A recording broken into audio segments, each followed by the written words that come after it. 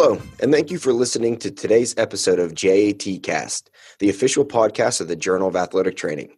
I'm your host, Luke Donovan. This month, we will review 2 articles over 2 short episodes from the thematic issue of the Journal of Athletic Training, focusing on youth sports specialization and the impact specialization has on health and society. The overall goals of the 2 episodes is to present both the impact that youth sport specialization has on health and on athletic performance. For the first episode, I will summarize the article titled Health Consequences of Youth Sports Specialization by Dr. Neerju Gianthi and colleagues from Emory University School of Medicine, San Diego State University, and Weill Cornell Medical College. For the second episode, I will discuss a comparison of NCAA Division I athletes to their undergraduate non-athlete peers in terms of characteristics that may be predictive of athletic success.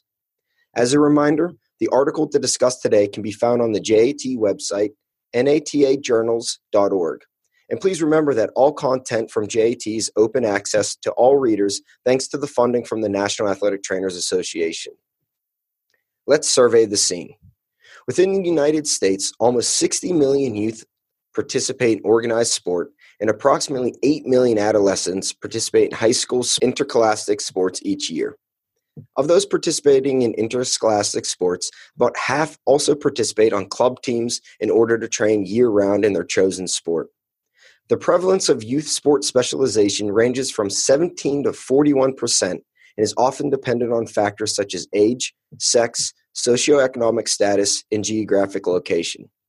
Despite being a common occurrence in today's youth sports, sport specialization may have negative consequences such as psychological burnout and reduced access to sports, considering that many of the year-round clubs are affiliated with high monetary and time costs. Aside from the psychosocial consequences, it is thought that youth sports specialization also contributes to physical issues resulting from lack of appropriate rest, recovery, and repetitive movements. Therefore, the purpose of this paper was to provide an overview of current evidence pertaining to the association of sports specialization with injury and illness. The narrative review was constructed by completing a search of peer-reviewed articles through PubMed using the terms youth and sports specialization, injury, or illness. In addition, secondary searches were completed by reviewing the reference lists of pertinent articles to identify additional relevant papers.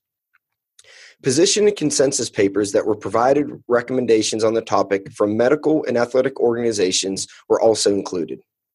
In order to be included in the review, articles must have been either original research, a consensus statement, or a position paper, written in English, published in 1990 or later, and an aspect of sports specialization examined as a risk factor for injury or illness must have been included.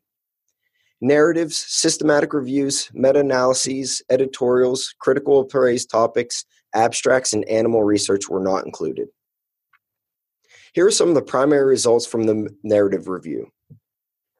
First, the following organizations have released position statements regarding early sports specialization and youth athlete development: the American Academy of Pediatrics, American Medical Society of Sports Medicine, American Orthopedic Society of Sports Medicine, Fédération Internationale de Médecine du Sport, International Olympic Committee, National Athletic Trainers Association, and National Strength and Conditioning Association. Across the organizations, no single definition of early sports specialization was used. It appears that 3-point Gianthi scale to classify specialization may be most appropriate. To determine if a young athlete is specialized, 1 point can be assigned to every yes answer to the following questions. Therefore, a score of 3 equates the child to being highly specialized, 2 being moderately, and 1 or 0 being minimally specialized. The questions are as follows. Has the athlete quit all other sports to focus on the main sport or only ever played the one sport? Is the primary sport viewed as more important than other sports? And is more than 8 months in the year spent training or participating in the primary sport? All of the organizations, with the exception of the International Olympic Committee, or IOC, discouraged early sport specialization.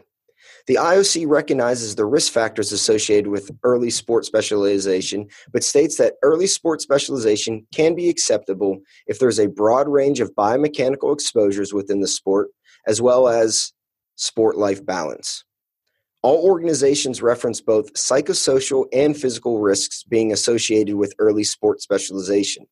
The most common risks provided across the organizations were increased rates of overuse injury, increased mental stress, and increased rates of burnout. Although there is no consensus on what age constitutes as being considered early, there was consensus across the organizations that sport specialization prior to adolescence may increase the risk of overuse injuries and burnout. Some common recommendations to combat the negative consequences of sport specialization is to increase time off during the week and increase time away from the sport between seasons. In addition, some organizations recommended incorporating neuromuscular training and other periodic strength conditioning programs to enhance motor skill development. Finally, all organizations list benefits of early and diversified training, with the most common benefit being increased likelihood of lifetime sport involvement and maintaining a physically active lifestyle. In addition to the consensus statements, another component of the narrative was to highlight the findings of primary research. A total of 12 papers were included in the narrative review. Although methodological approaches varied greatly between studies, generally, a link between high specialization and rates of injury was identified. Specifically, the following factors increase one's chances of developing a chronic injury. First, playing on more than one organized team. Second, engaging in competition year-round. Third, participating in more hours of sport per week than in age. And 4, a high degree of sports specialization using the previously described scale. Overall, this narrative review synthesized the primary conclusions of consensus statements across numerous organizations and original research studies. Generally, sports medicine organizations promote multi-sport participation to promote physical and psychosocial benefits and diminish negative health-related consequences. Since the recommendations are likely derived from the original research studies, it is of no surprise that the literature supports the consensus statements. Future large-scale, high-quality prospective studies are needed to identify risk factors across specific sports, age groups, and sexes.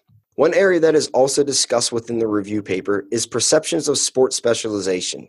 It appears a driving force of increased specialization stems from the athletes' and parents' desire for the athlete to play at the college or professional level. This idea sets up our next episode.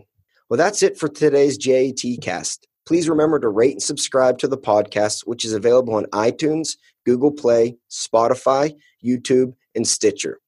You can find out more information about upcoming podcasts and other JAT events on our Twitter, Facebook, and Instagram accounts at JAT_NATA.